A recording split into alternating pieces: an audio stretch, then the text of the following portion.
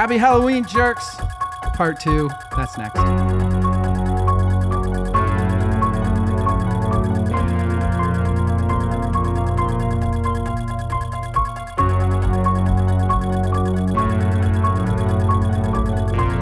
Welcome to Verse, Chorus, Verse. I am DL. I hope everybody's doing well tonight. With me is Evil, doesn't even need a nickname for this episode, Jimmy. Evil, how are you doing tonight? I'm fantastic. I've got a festive drink locked and loaded here. I watched 3 amazing films and listened to some awesome music. And boy, this might be as much fun as last year. Yeah, it might be. Also with us is Rachel, Angel with Severed Wings, Polio. Rachel, how you doing? I'm good. It's a school night and I'm drinking. Let's do this. I know, right? Woohoo! We are not used to this. We're old now. We're not supposed to be doing this. Is your kid in bed? He is in bed and the fiance is watching him so I can legally have at least Time to a rage. shot of whatever I have. Of course, since it's Halloween, it's her second appearance. She's here to outdo us all one more time. It's Rachel Reeves. Rachel, how are you? Hey, I'm loving it. It's spooky season. I'm in my element. I love it. I love coming on podcasts like this one and just getting to nerd out with you guys about some of the greatest movies ever. So. Rachel Reeves, if you do not remember from last year, she is an expert in all things Halloween, all things horror film, all things horror scores. She is a writer on Rue Morgue, Dread Central, The Daily Grindhouse, Valingo, Film Cred, and more. She is the co-host of the Losers Club, which is a Stephen King podcast. How often do you guys release episodes for that? Oh my God, all the time. Thank God there's like 12 of us so we can rotate. So not like one person is responsible all the time. They drop anywhere from 6 to 12 episodes a month. Jesus. Wow. That's a lot. You know, the Patreon stuff. I know. I'm glad I'm not in charge That's of a it. lot of Let's just say dizzying. that. I know that you guys were tweeted once about Stephen King. A few times. He came on the podcast this year. So that was What? huge. yeah, I was not on Wow. that episode, but I'm also kind of glad because like I don't even know what I would have done. Like what do you That do? would have been That's terrifying. intimidating. Yes. Would that have been the equivalency of when you met Trey Cool? Oh, you know that story. I forgot about that story. No, I didn't really, but yeah, I just bawled my eyes out because I couldn't even process. I was grateful that some of the founders of the Losers Club, were able to do that interview. What was he on to talk about? Everything, nothing in specifically, just he had listened to us a few times, I guess, and was like, yeah, all right, they're okay. And That's yeah, so Yeah, cool. that's it pretty worked out, sweet. so. Also, The Pod and the Pendulum, which is a horror franchise podcast. I haven't heard that one. What's the thesis of that pod? Similarly, there's a group of us that do it. See, that's the way to do it. I'm telling you. Yeah, we just work our way through different horror franchises. Like we just wrapped up Texas Chainsaw, which is a wild ride because that franchise is absolutely bananas. Yes. Now we're going to do Phantasm, which is also equally as bananas. Ooh. But at least there's only Yeah. like 5 of them. So Oh man, that's one of my favorites. yeah. Yeah. You are also amazing at interviewing composers. You have a Dread Central interview. Is it out or is it coming out with Ben Lovett, who did the new Hellraiser music? The new Hellraiser on Hulu. Yeah. I'm told it'll be out tomorrow. So by the Oh, time this awesome. comes out, it'll be out. So is it dreadcentral.com? Yes. And then you also have an interview through Rue Morgue where you interview Moi about the Accursed Yep. score. Yeah, just did that one. So that should be out next week as well. He also did Willy's Wonderland, which I don't know if you've Oh seen shit, that. yeah. So he's great, super fun because he did all the songs in that. Like he's singing all this silly Wow. animatronic songs. So yeah, That's he's a lot of awesome. fun. Her qualifications, they speak for themselves. That's why she's here. That's why I hope she does it every year with us. What are we doing here tonight? Well, in true verse, chorus, verse fashion, it's a Tuesday. I'm not ready for this. I've had no Red Bulls. I've had no drinks. What we did is we picked 3 scores to talk about. We have a little bit of a theme. We kind of try to pick one that's famous. We're talking like top 10, top 20 soundtrack score of all time. We try to pick one that's a little more soundtracky, which funny enough, when you're talking Halloween, typically goes to metal. Woo. Yep. And then we try to pick a little bit of a, maybe not so much cult, but maybe should be known about more. These three fit very well. And we had one this time around that came out actually this year. I'll start with you, Rachel Polio. Mm-hmm. Had you seen the movie before we decided to do this? I had seen only one of these movies prior, and it's not the one from this year. Gotcha. So Evil, same question. Same. I actually saved the one from this year on purpose. Me too. Rachel Reeves, same question. This was a first time watch for me. That's huge. That's a big deal. You know, sometimes you just need an excuse to watch something. There's just so much all the time. So this was Yeah. perfect. Yeah. We have a lot to get into with all three of these. So before we do that, may I remind you it's a Tuesday. So who knows how exciting this is going to be. But we got to talk about the most important part of the night. What are we drinking tonight? Rachel Reeves, if I remember from last year, you're not a drinker anymore. What do you got there? Oh, getting real wild with a lime and watermelon sparkling Oh, water. Hey. gosh. So watch it. out. That sounds like a good Tuesday. Rachel, polio. Yeah. Yeah. What about you? I have actual alcohol because I have Heyo. the guy's watching the kid. I mean, actual alcohol. It's a Starbucks. Yeah, wait, what are you usually drinking? I mean, there's busted. It's Starbucks pumpkin spice frappuccino and some Fireball. You and your Fireball lately. I know. Is that good? Let's find out. You haven't tried it yet? It's thick. That's what she said. That was good. That was a good choice. The cinnamon and the pumpkin. That's going in the cocktail book.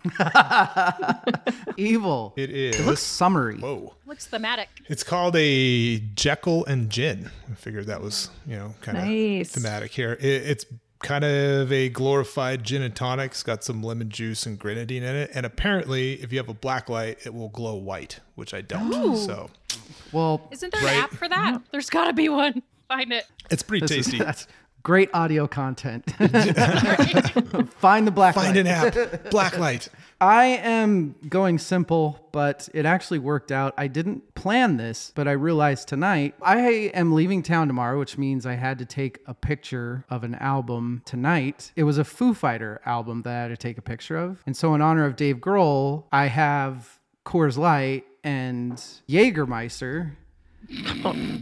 Not even thinking about the fact that Jägermeister absolutely is completely fitting for one of these three albums. Yeah. Not to mention the fact that Dave Grohl is actually in one of these, along with the rest of Spoiler. his Spoiler band. alert. Spoiler. David might need to take a drink of this, so Do it. You'll be more chill fun. out.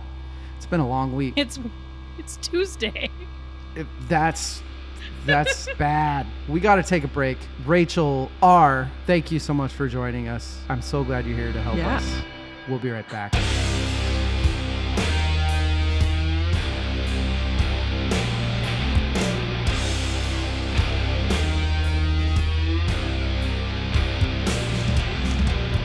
We are back.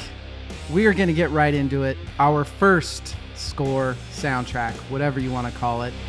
Why the fuck wasn't Jack Black in this movie? Studio 666. This movie came out this year. It was directed by B.J. McDonnell. Looking through his credits, he had done a lot of... Okay, first question for Rachel Reeves. A lot of his credits are camera and electrical department credits.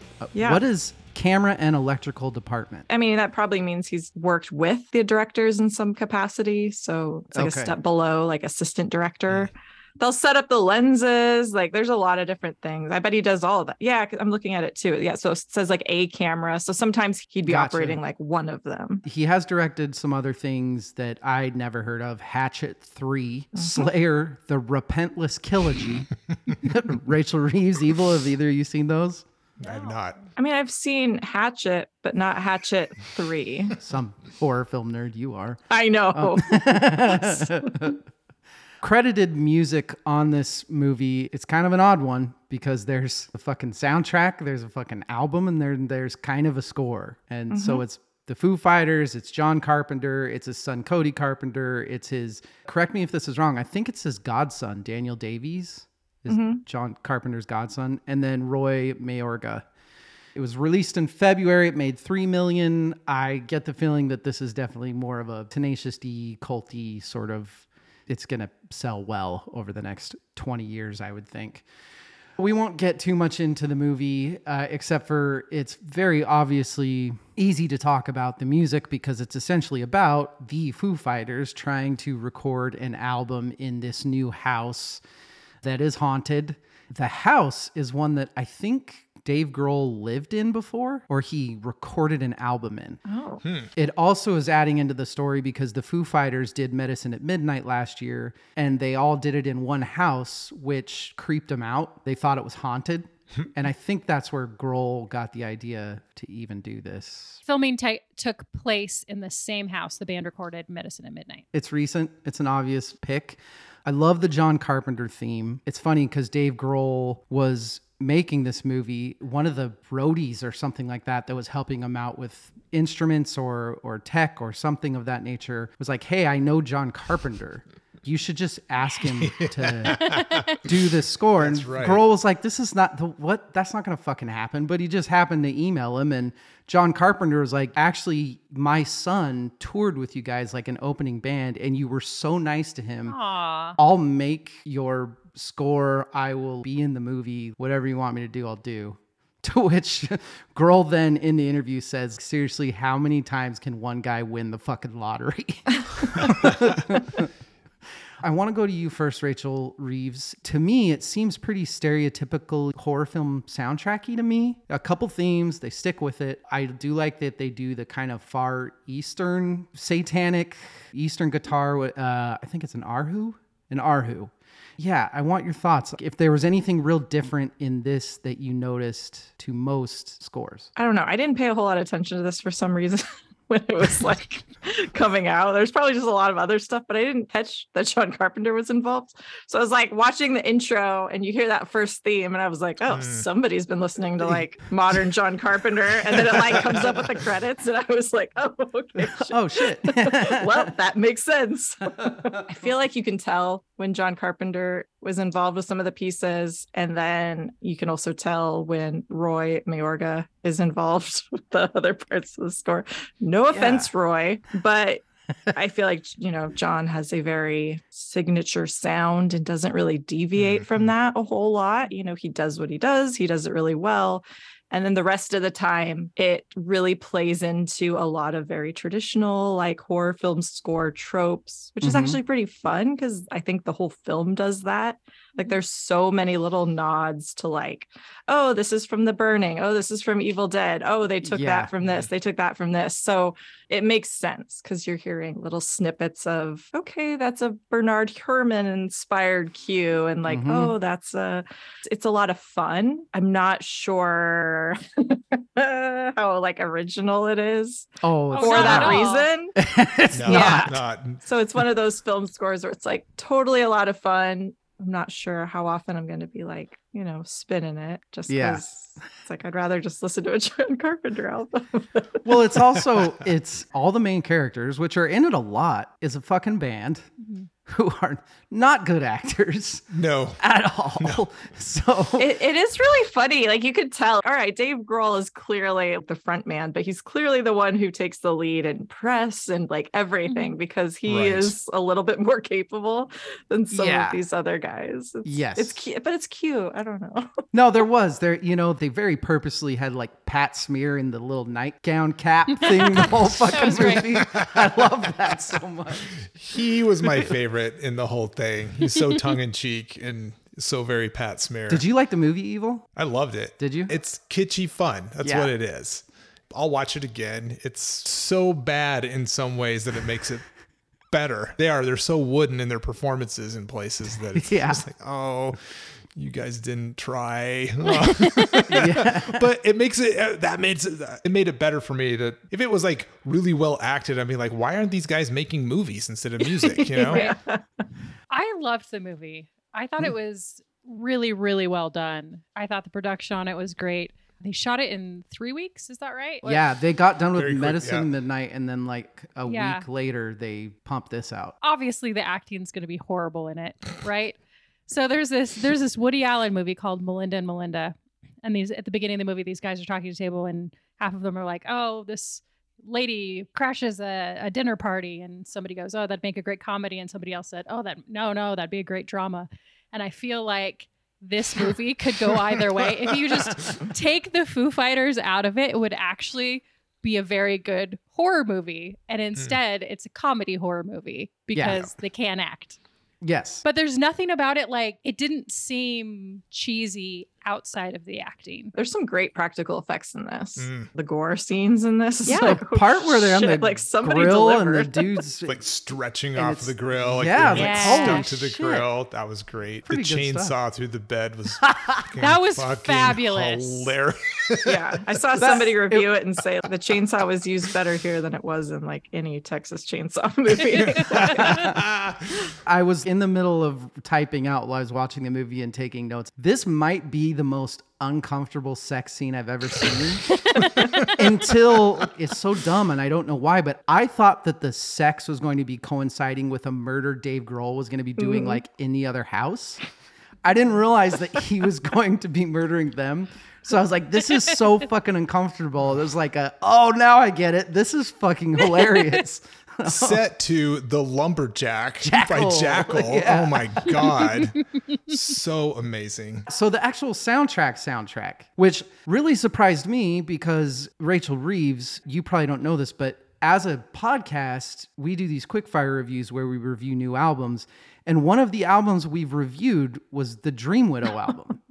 The fucking album Dave Grohl came out with this, because I thought that was going to be the soundtrack to this. And it wasn't until the movie started playing that I was like, wait, that sounds like something else. And then I would look at the notes. I'd be like, that's fucking Gojira. What is going on? So if I remember correctly, the album, the Dream Widow album, came out after the movie premiered. And it was sort of like a surprise. We recorded this. Because I remember being super excited about the music because I had no clue it was going to come out. I knew about the movie, but I didn't realize there was an actual album about the music that they were making. Kudos to them for keeping that secret. This story is just full of holes though, because in the movie, Dream Widow is the original band that the original guy that murders his band. But now this album is Dream Widow, but this album is Dave Grohl. It's very disappointing. It's funny to me because this was filmed in the pandemic, right? These guys can't sit still, I feel like. And so it's like, they're like, well, shit, we can't tour. Like, the album's already done. Like, what do we do? And Dave's like, to make a fucking movie. And like, who says no to them? You know, they know so many people. Sure, I don't know, let's throw some money at it, see what happens. So it's just, I love that. The fact that they just had nothing better to do, I guess. So let's just make a movie. And Yeah, they're just... Sure. Yeah, Pearl Jam high five. That was great. The Pearl Jam high fives. The first Some Pearl of the Jam high one-liners, five. man. Doesn't he say Jeremy's spoken? Yeah. Yes. Yeah.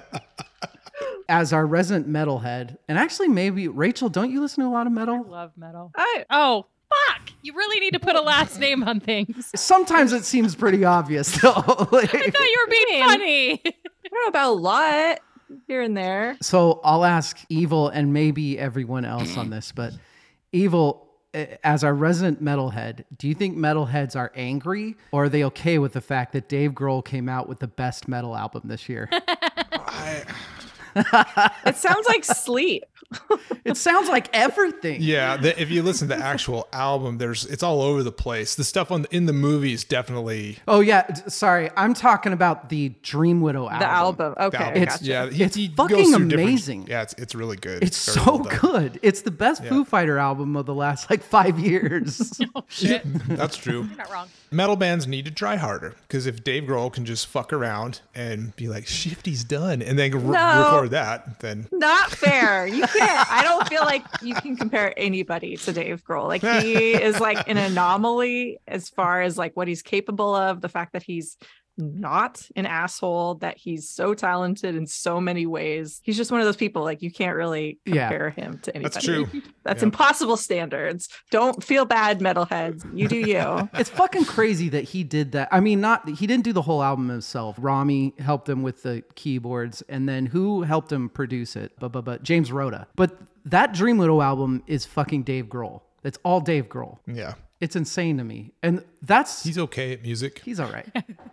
That's kind of my takeaway for this movie score, though, is I wasn't disappointed. Like I said, I love the John Carpenter's opening. I love it. It's so good. I think it's disappointing to me that by far the best part of the music of this was the album that was done after. That's my thought on it. What did you think of just the music, Rachel P? I liked that there was more variety in it than on the album that they made. Because again, I also thought the Dream Widow album was the soundtrack for this movie and was a little surprised when it was not. I do like, why is my John Carpenter? I was thinking John Williams. That's not right at all. John Carpenter, very close. I love that John Carpenter, it was him, but it was a reinvented, newer version of him. So it's still, you could kind of tell it was him, but it was an updated version of it. I thought music was great. I thought it was perfect horror movie, but in a good 2022 way. John does most of his music now with his son, right? Yeah, and Davies. So how often do they still do scores? Well, they just did all 3 of the new Halloween movies. He's been cranking them out for 45 years. Longer, yeah. So the Halloweens that just came out, Halloween Kills, Halloween Ends, and then the 2018 Halloween, he's been touring a lot with his son because they like have released several albums, lost themes and re-recorded versions, different versions. So they've been touring. He's been out there. It's pretty wild. I think that's really cool. It is cool. And he talks really openly about it because he's never been the greatest musician, but his son is really talented and Davies is really talented. So they kind of support him and prop him out. But the fact that he's like 70 something and he gets to tour around with his son and just like make these albums, like it's so awesome. Sweet. So, and he's a guy that doesn't ever do anything he doesn't want to. I don't know if you guys ever see interviews with him, but if somebody asks him a question that he doesn't want to answer, he'll just be like, fuck off. Like he's like holds nothing back, and it's kind of scary. I think that just speaks to Dave and everybody here, the fact that he did do this, because he doesn't do stuff like this lightly. He's all about a check, but he's also doesn't need the money necessarily. So he's not gonna like no, he doesn't. It's a bunch of fucking Dave Grohl. It's a bunch of metal, and it's pretty much exactly what you think you're going to get. Evil. I imagine that this movie is a massive 2 thumbs up for you. Oh, I really enjoyed it. It for sure is, I don't want to say generic, but it's definitely produced very well, but it's not covering any new ground in terms of movies or music. But it was fun. It was meant to be a fun thing. I have to say the one thing that bugged me about it, and this is just, I'll just have to get over this, was Taylor Hawkins' death scene. Oh, fuck. Yeah. I didn't really even... bothered me. Sad. And I sat with that for a little bit. I'm like, no, man, I have to enjoy this because that was the spirit in which this movie was made. So I had to like pause it for a little bit and then center myself and then go back in with the right attitude. And after that, it was fine. But other than that, like I said, it didn't break any new ground, but it's definitely fun. I thought Grohl's performance was amazing. Shifty's done. That line, I mean, some of his lines killed me. Like, groupies are people too. It's so funny and so well done. I love when the guys are reading through the how can you tell that somebody is possessed? He's like vomiting. The oatmeal throw up. That's so good. There were a couple of laugh out loud parts for me there. Yeah. You're right though. Yeah. I caught myself a few times being disturbed by the Taylor Hawkins stuff. A little bit. Even some of the real conversations that he and Dave were having, there was something fucking dark about it. And I've noticed it hasn't really been promoted leading up into like the Halloween season, which I would think it would have been. And I wonder if that's just kind of out of respect this year. Yeah. They're probably all still reeling from dealing with that as a band. So, well, I hope so. I would think so. Rachel P. Same question. Final thoughts on Studio 666. I just loved it so much. I thought it was so great. I have one last thing to add. Fine. In the credits, Steve Vai was credited as stunt guitar. I didn't even yeah. So when Dave Grohl's like doing his fucking licks, because I That's knew Vai. right away, I was like, that's not Grohl. Like, me there's too. no way. So I was like, who the fuck is that? Add him to the list of people who love Grohl. Yeah, So, there you fucking go. Steve Vai. Rachel Reeves, final thoughts on the first time. This is exciting. Super scary movie person. First time watching. What'd you think? This is the best horror movie starring the Foo Fighters ever. I agree. Hands down. Hands down, no question. And also, like, I didn't love, Mr. Mayorga's score, but at the same time, I do love that he's a drummer. I guess he plays drums in Hell Yeah and Stone Sour and Ministry.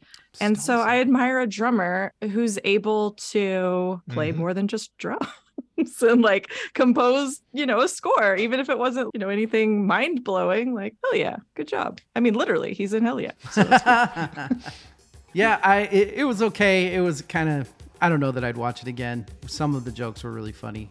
But man, that fucking Dream Widow album, man, that thing, I love that album. I love rips. it. That's our first score, ladies and gentlemen.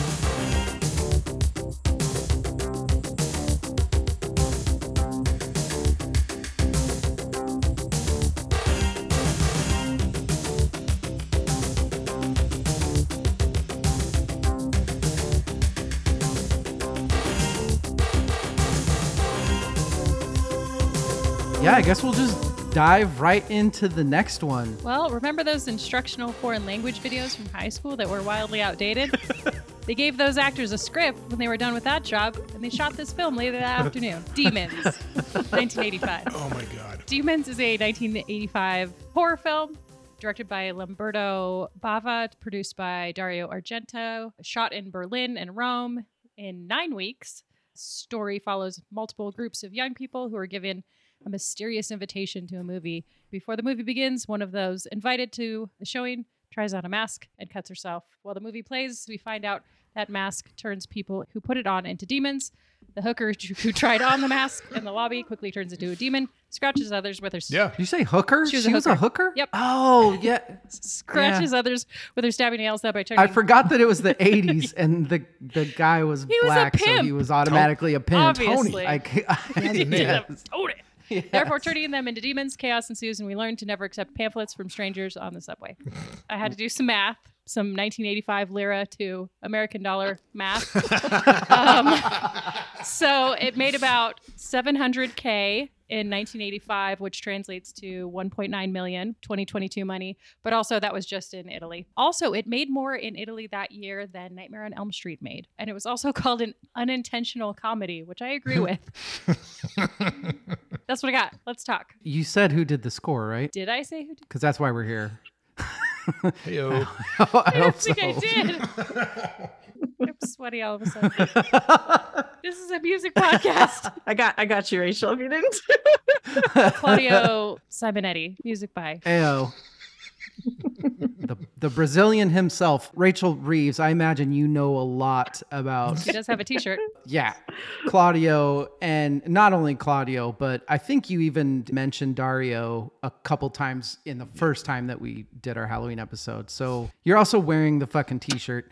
So what is it about this score that makes it so amazing to you? Okay, so Claudio Simonetti he was in Goblin. Fuck yeah. Has just an incredible amount of really cool scores.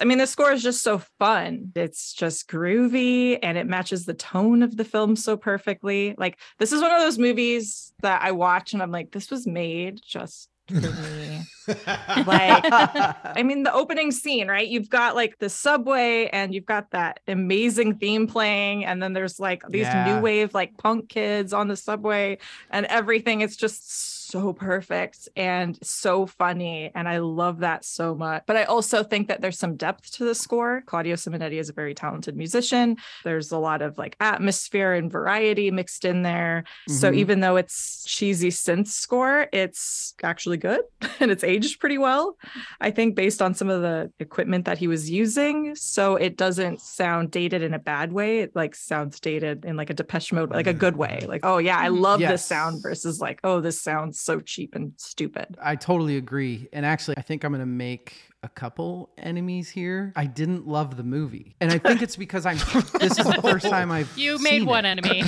I know. Leave meeting. I know. I was expecting a lot. And I think I was expecting something different because of another movie that I feel like Argento is associated with that I want to talk about next year. Anyway, I think I was expecting a little bit too much. Yes, this is Lamberto Bava, which is Mario Bava's son. And Mario Bava... That's what I'm thinking of. Oh. So Mario Bava, extremely talented, amazing filmmaker. More like, if you're thinking like Argento, he's kind of up there. He did Blood on Black Lace and Black Sunday, Black Sabbath, Kill Baby Kill, like Bay of Blood, which are all amazing and really beautiful films. And Lamberto is his son. That's why I think it looks good. But the guy who plays the Phantom guy, the Terminator guy, that is also, his name's Michel Suavi. He's also a film director. So it's kind of like a who's who of Italian cinema in this. So it's kind of funny because it kind of actually is a perfect match for Studio 666, because it's one of those things where it's like you're seeing these people and you're like, oh, it's that guy. Oh, it's that guy. Like, oh, how did they get him in this? So actually, it is a really perfect pairing. I didn't actually think about that till just now. But anyway. That was all me.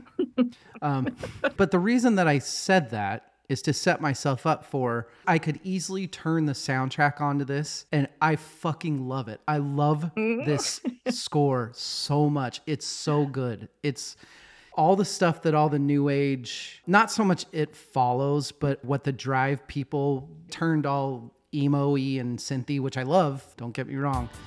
But every part of this score and soundtrack was so amazingly everything good about 80s music.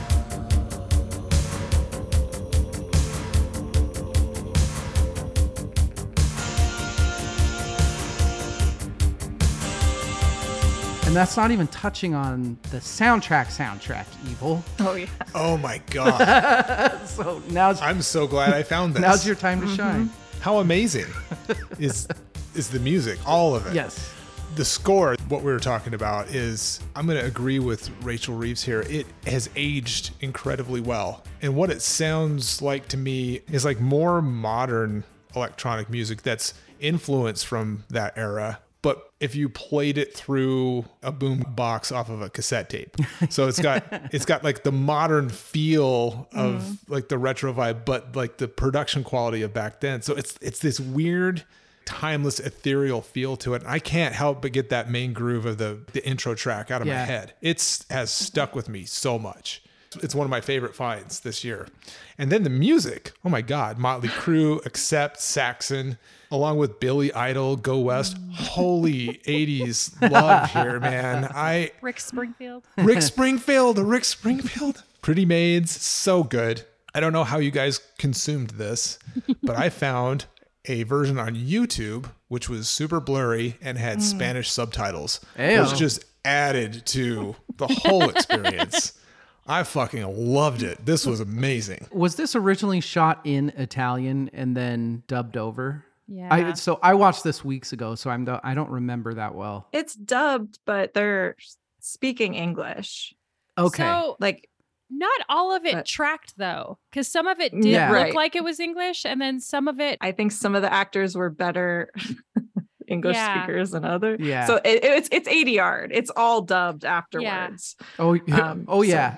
Yeah. So. I just wish they would have spoken Italian and then I could read some subtitles, because exactly. It made it unintentionally comedic, because it made me laugh that it was dubbed so badly. And I feel like they didn't mean for it to be funny, because voice actors. No, I completely agree. I kind of was wishing I could find an Italian version. Especially, there were a couple parts where the movie within the movie, some of the lines of the movie within the movie was pretty hilarious. Like, absolutely. Are you sure that that's what you meant to say on that one? Amazing. It was so over the top good. James. You need to watch it with Spanish subtitles. I'm telling you right now, it is a life-changing experience. No difference. If I watched it on mute with Spanish subtitles, it might be better. Dios es terrible. I mean, come on, man. It's like so good. So good. I don't think I realized how much there was in the horror films, the Italian ones, there was score and soundtrack.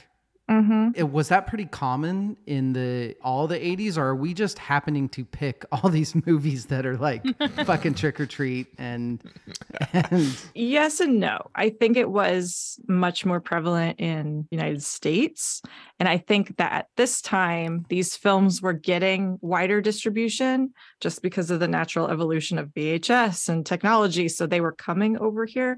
It was around this time that some of these Italian films were going that direction. So like Dario Argento did a film in 1985 called Phenomena, aka Creepers, depending on where it was released, starring Jennifer Connelly. Yeah. It's very similar in that way. Like the soundtrack is a mix of Goblin doing the soundtrack, but it's also got like Iron Maiden and Motorhead. And I'm going to be honest, Demons pulls it off better. It's really funny and jarring in Phenomena. Like you should probably, Evil should probably definitely watch it if you haven't. I'm taking notes here. I'm like, I mean, there's literally Jennifer Connelly like talks to bugs, and there's Donald Pleasance from Halloween's in it, and there's a monkey that kills people. Like it's insane. I was sold like 5 minutes ago. This was like the beginning of that trend where they're like, oh, this is what they're doing, and you think about all the other movies, even outside of horror, that were doing this, right? You think of like John Hughes films and, comedies. So I think this was just them trying to ride that trend and licensing some of that music, which I'm sure they got for a decent price to use in Italy. So Argento, he did, not saying that it was bad, but he chased the money for a while there, didn't he? Yeah. Yeah. He chased the money, and like he had a lot of success, and his career is one of diminishing returns. I still like it. I mean, he had a movie come out this year, so like he's still out there. He's still doing it. So I'm glad that I listened to this soundtrack, because one of my favorite current scores, God, how long ago it was now, but I don't remember when the Social Network score came out. That's been a bit. But longer than it feels like. That fucking version of the Hall of the Mountain King that Reznor does, it sounds a lot like, I don't remember which one, but one of the opening. It's the opening one. Yeah.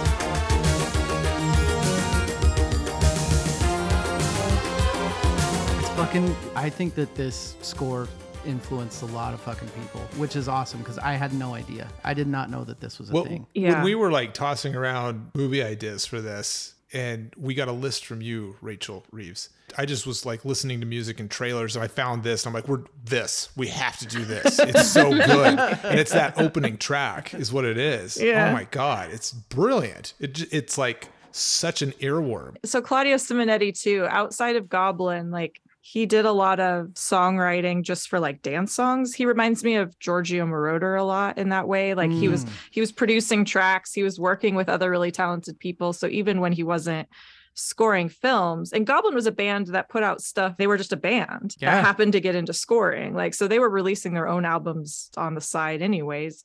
So he's somebody who understands like song structure and making it catchy. And so I think you really see those skills combine here in a way. Like he knew that he could have fun with this. I mean, look at those punks. They're literally snorting Coke out of a Coke can. Like it's the best scene. That bothered me so much.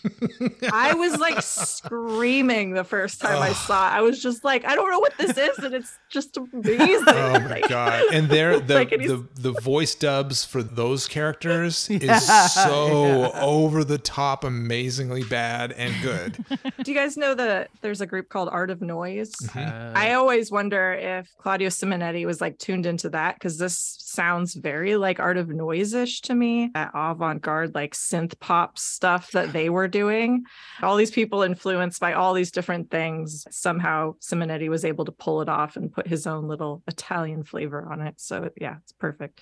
It's kind of an interesting evolution in his catalog if you look back at it, just because Goblin was really like funky and proggy, and something I love about him is his willingness to evolve and embrace new technologies and not like get stuck in his 70s old man ways. Like, no, this is real music throughout his entire career. I mean, he's still touring. You can hear Demons played live, I'm sure, if you ever want to. I might have to.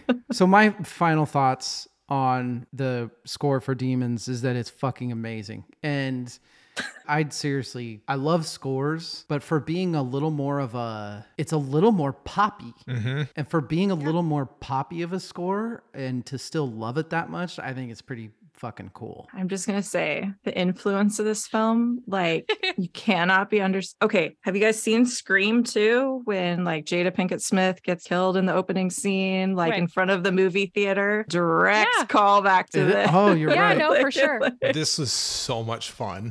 It's brilliant. Can we just talk about I don't know, the Red Foreman / Clint Eastwood character sitting up front with his wife? That guy was amazing.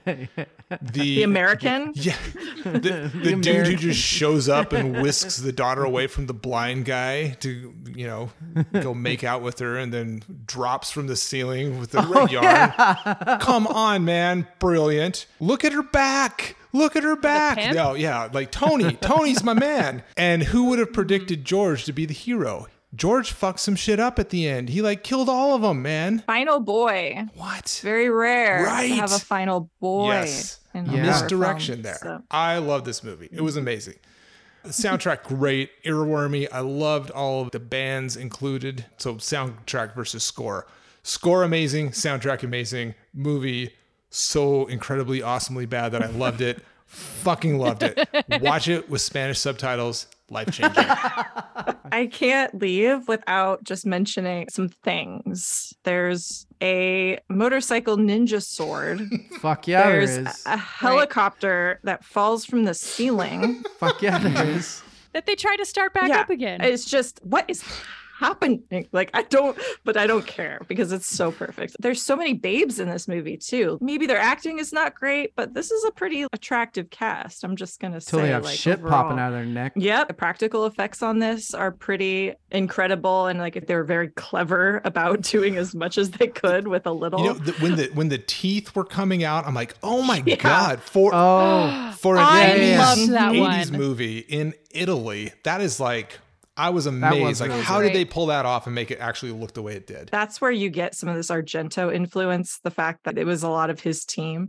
Demons 2 is also equally as incredible. It takes place in an apartment complex, like a high-rise, like Poltergeist 2 style.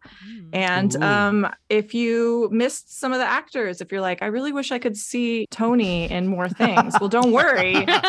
He's in Demons 2 as a different character, so you get to see him again. He's also great because he's a personal trainer in that movie, so it's amazing. Right up, evil's out. Everything. Amazing. It's just amazing. And a great soundtrack. A soundtrack that's got like the Smiths, the Cure, the Cult. Oh my like, God. Equally amazing. This franchise is incredible. that is it for Demons. We are going to take a break now. We will be right back.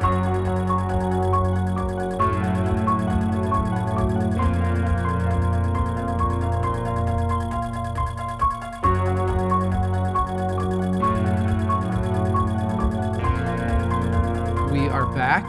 Let's go to the big one, Evil. Oh my God. That's what she said. Released on October 24th, 1978. Written by John Carpenter and Deborah Hill. Directed by John Carpenter. Produced, I think I'm feeling that Jekyll and Jen a little bit. Oh my God. Heyo. Produced by Deborah Hill. This is Halloween. It was an independent release. Grossed somewhere north of $70 million at the box office, making it one of the most successful independent films of all time. Launching a franchise that includes 13 films, novels, video games, comic book series, stars Jamie Lee Curtis in her debut as Laurie Strode, Donald Pleasance as Dr. Sam Loomis, and Nick Castle as Michael Myers, not to be confused with Hello Baby, Michael Myers, or Mike Myers. Wait, what? What's Hello? Was Hello Baby Is that Austin your Mike Powers? Myers impression? Do you find me sexy? I don't. I'm going to stop now. Closer, you're getting there. credited as The Shape in the original release, which was really interesting to me. The adult version of Michael Myers credited as The Shape. It was inspired by Alfred Hitchcock's Psycho from 1960, Bob Clark's Black Christmas from 1974, and helped launch the entire slasher genre of films. That's not even talking about the music, folks. Trick or treat, baby. Let's go. Yeah, I love the story of basically they went to Mustafa saying that they wanted to do the film. And he was like, how much? He was like, 300,000, but I want complete creative control. And they were like, fucking 300,000? Done. Fucking go do it. That's amazing. Do it. Knock yourself out. Yeah. And it's just this fucking ragtag of young people going out and making a fucking movie for $300,000. The score, also done by John Carpenter, the story that you'll hear many, many times about, like Rachel Reeves already said, he wasn't a real musician. He didn't know how to write notes. He wasn't going to write some symphony or anything like that. And they didn't have the budget for it anyway. So he took, his dad was a musician, and growing up he had bongos that he would make him do 5/4 rudiments on. And that's where the whole 5/4 creepy piano thing came from, because John was like, well, I can do this on a synth. Which, that's understating it, because John did this whole thing in like 3 days, and it's fucking awesome. You have to be good with music to be able to do the shit that he's doing in this. Rachel Reeves, what is it about the Halloween score that makes it? I think most people would say, as far as infamy, it's top 5 scores of all time. It's interesting because it is. I mean, it's up there with Psycho and Jaws. Like, it's one of the most influential, definitely horror scores of all time. And I think a lot of times people think, oh, it's because it was like a big synth score. Well, yeah, but also there were other synth scores that preceded this. Dawn Peak did The Hills Have Eyes the year before, and there were tons of sci-fi stuff that was coming out that had a lot of electronic elements. So it wasn't necessarily that, but I think it was the minimalism and the way that it paired with the film so perfectly, which is even more interesting because when he scored this, like now they do like scoring to picture, see the scene and they're like, okay, I can write it to this and really feel it. But he couldn't do that. The technology just wasn't there. It would take too much time. He did it himself, he always says, because he was cheap and fast. Yeah. But who knows the film better than him, right? He knows the film in and out, which is just wild because I just imagine him like sitting there and he's just like playing through the scenes in his head. Yeah. Is how I think it like has to work. And he had good friends. Like his friend Dan Wyman was, I think he was a teacher and an electronic kind of early adopter to this technology. So he called him up and was like, can I come and show me some synths and can I use them for a few days? And he was like, yeah, sure. So he knew the right people who had this equipment that he could mess around on, which I think is pretty incredible. That is cool. Rachel P. Yeah. I'm assuming that this was the one that you had already seen. This one I had seen for the first time last year, actually. Really? Yeah. I mean, outside of Jaws was 3 years before this, it kind of set the standard, I think, for horror films in what creepy sounded like. Having it in 5/4 time makes it a little chaotic in your brain and makes it a little bit harder to focus. Because as I was listening to it, obviously I've heard the tune before, it's everywhere, but it makes it harder to concentrate on what's going on because the music is not in a regular time signature that your brain is used to. I don't know how Rachel, you saying that he didn't write it as he was watching it. It's incredible. It matches so perfectly with the film. It does such a good job with the things like, and not that this is anything new to horror, but the synth parts that he chooses when the girl's in the car and it's completely dead silent and she's swiping at the thing, wondering why there's so much condensation. And all of a sudden there's that big fucking synth blast.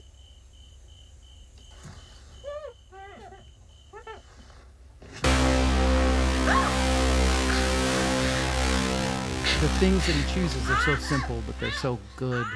Evil, this was your pick. Well, yeah.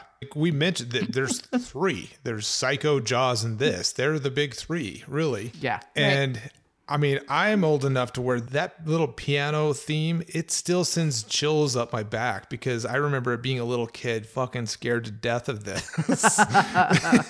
and I mean, I love it now, but the dissonance of it, the way that the pitch shifts just slightly and the key changes just slightly at just the right time. The first jump scare for me is when he's like crawling over the hood of the car. Oh, and yeah. Like, and I've seen this movie multiple times. I haven't watched it in maybe 5 years or more.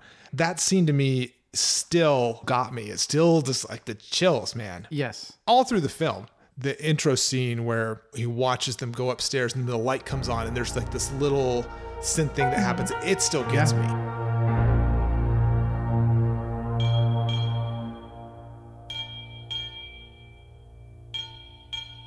The genius involved in him being able to do this, I didn't realize the technological disadvantage he was working with at the time until Rachel Reeves just brought it up. That makes it even more impressive to me. I read a great quote that John Carpenter said, I blame you, Rachel P, on that one. Sorry. He's like, I can play any piano, but I can't read any music. And I'm like, oh my God. And yet here we are talking about this. This is like the granddaddy of slasher films. Yeah. For how much time he didn't have to do this and what the fucking budget was, which was absolutely nothing. It's insane. I love that you mentioned, because that's one of the big things that stood out for me while I was actually studying for the score was the dissonant notes, how long he holds. It reminded me of the early like Clockwork Orangey stuff where you'll hear a note for like fucking 3 minutes and you're like, what? It's so fucking jarring.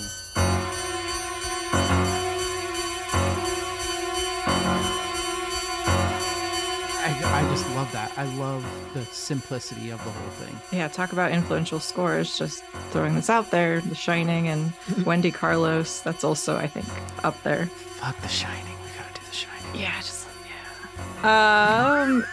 I think when you're thinking about this as a slasher too, it's pretty interesting. I think Jaws set the stage for the slasher sound in a big way. I do think that there was like, you can trace it back a little bit further.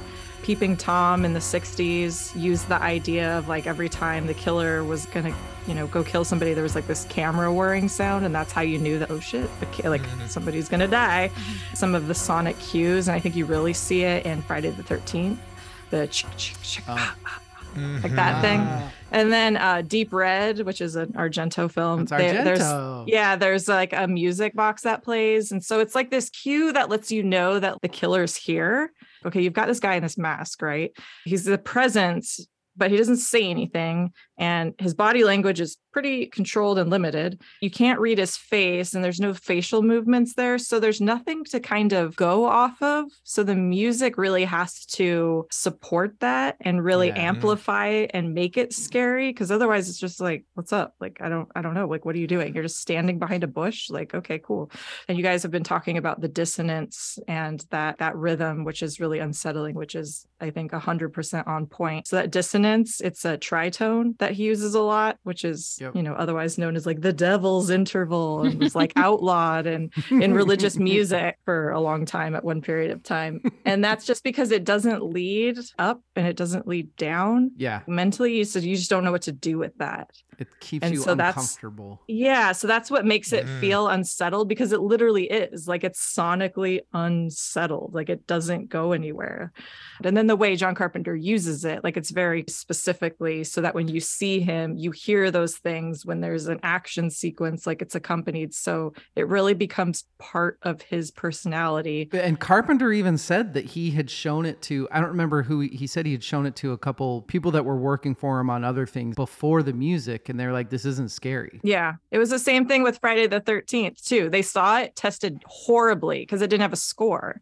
And then they added the score and they're like, oh, this ripped. So it's just like, it's really funny, like how much weight that carries. I'm just picturing the scene where he's standing next to that hedgerow and then he swivels back into it. Without a score, I'd be like, what the fuck? But you add the sounds. That's one of the creepiest fucking things. I remember that from my childhood. It haunts me. Mm-hmm. And I think the music behind it is what drove that. Well, and then they can use it against you, because once you've made that association, it's kind of like a radar. Exactly. And then even if he's not even in a scene, I always say it's like you're searching the shadows. You're like, where the fuck is he? Yeah. Like you're looking for him, and it's the music that's triggering that to be like, he's here. And whether or not he's actually there, that's up to the filmmaker. Oh my God, I think it's so cool. And it's just like such a simple, that's the brilliance of it, I think. Yeah, I completely agree. I like movies like I gear a lot more towards the suspense jump scare stuff than I do the gore.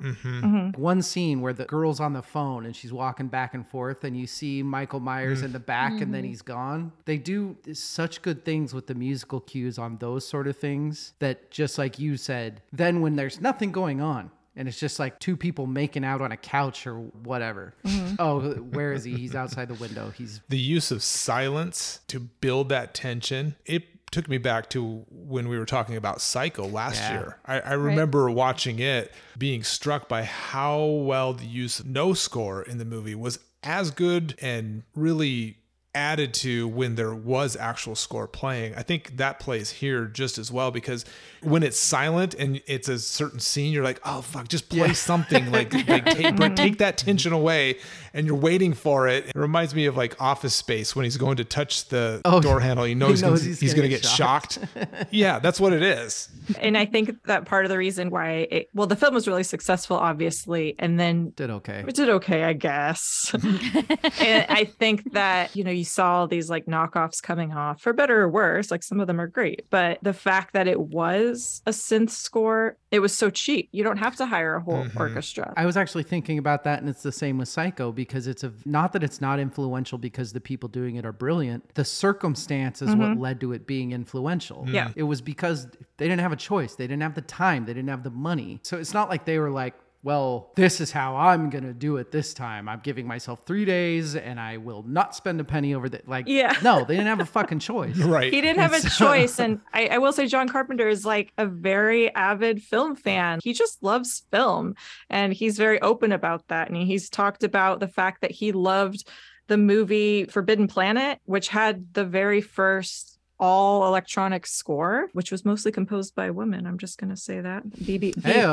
Barron. So it's like these little nuggets that are in his head that he's seen all these films and these sci-fi films that have been using this sound. And he's like, yeah, I can do that. Like, I'll just do that. Rachel Reeves, for you as the resident horror film connoisseur, where does this rank in the pantheon for you? The film Halloween in general, where would you rank this in your favorite horror films of all time? Oh, I mean, it's up there. I do love it. It's a classic. I feel like sometimes those films that have just kind of been in your life forever, there's always that nostalgia. I didn't rewatch it for this podcast because it's one of those things where it's like, I don't need to. Like, I've seen it a million times. I watched Halloween Kills the other day for the first time, but that's a different conversation for a different podcast. But you don't seem very happy when you're... It was fine. Uh-oh. But I mean, it is funny that there's literally this week there's a new Halloween film that just came out starring Jamie Lee Curtis. Speaking of which, is there anything that is more 70s than Jamie Lee Curtis smoking a joint and listening to Don't Fear the Reaper while driving down the street? Because that happens in this movie. He's an odd duck, I'll tell you. That's why I don't ever really want to interview him, because I'd be scared.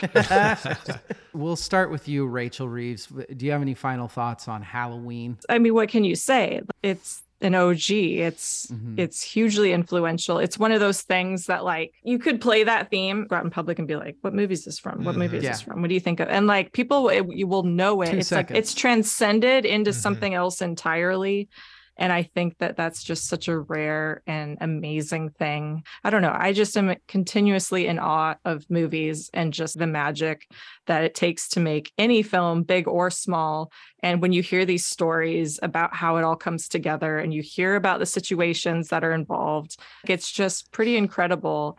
This is a great musical example of that. And I mean, he's still cranking out scores, and it's just rad.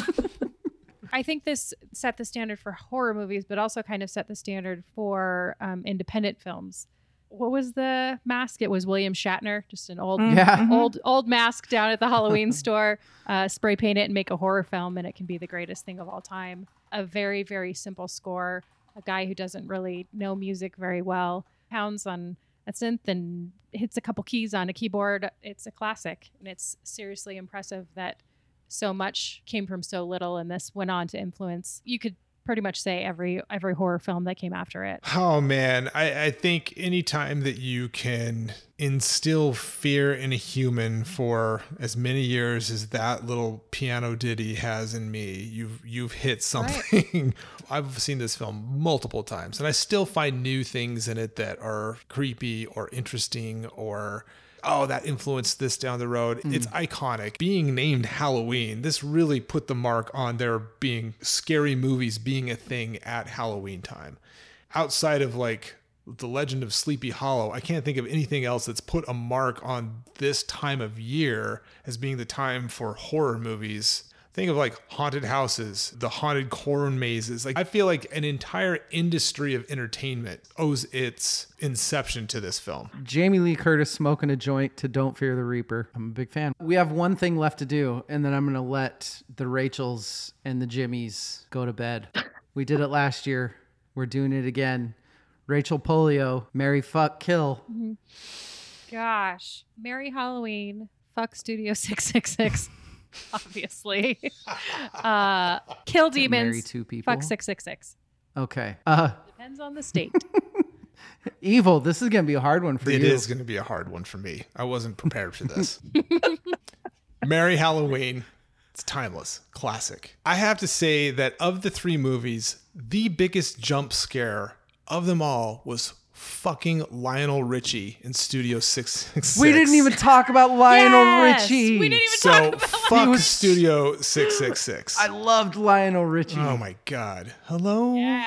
Oh, that was amazing. It's my fucking song. I will kill demons because I know they're going to keep coming back and I can kill them again. Just gotta put on the mask. I will go next. This is actually because I'm going off of the scores. I'm going to cheat just like Evil did. So I'm actually going to marry the Demons score because I am completely in love with it right now. I'm going to fuck the Dream Widow album, not the score for Studio 6, but the Dream Widow album because I am in lust with it right now. And then I am going to kill Halloween because you can't really kill Michael Myers. So he's just going to come back. Cheating. Rachel Reeves, what you got? Yeah, Merry Halloween. There's some stability there. And got that John Carpenter money. That's true. Well, yeah, I was going to say, like, not just a longevity thing, but also like that cash money thing. Like that franchise is still raking it in. So, I'm set for life. So that's cool. And that allows me to, on the side, to fuck demons like whenever I want. So that's cool. Because, that fuels my Coke and a Coke habit. And Coke like, and Coke and a Coke and. yeah, Coke and a Coke habit and fucking demons. And then, yeah, sorry, Dave, I'm going to have to kill Studio 666. It was good time, but somebody's got to go. Somebody's got to go. That's it. That's our Halloween episode, everybody. Rachel Polio, thank you for joining us on a Tuesday night. NP. Evil, I hope you had fun. I did. I have 1 year to seriously put in time in the woodshed on my Austin Powers impersonation.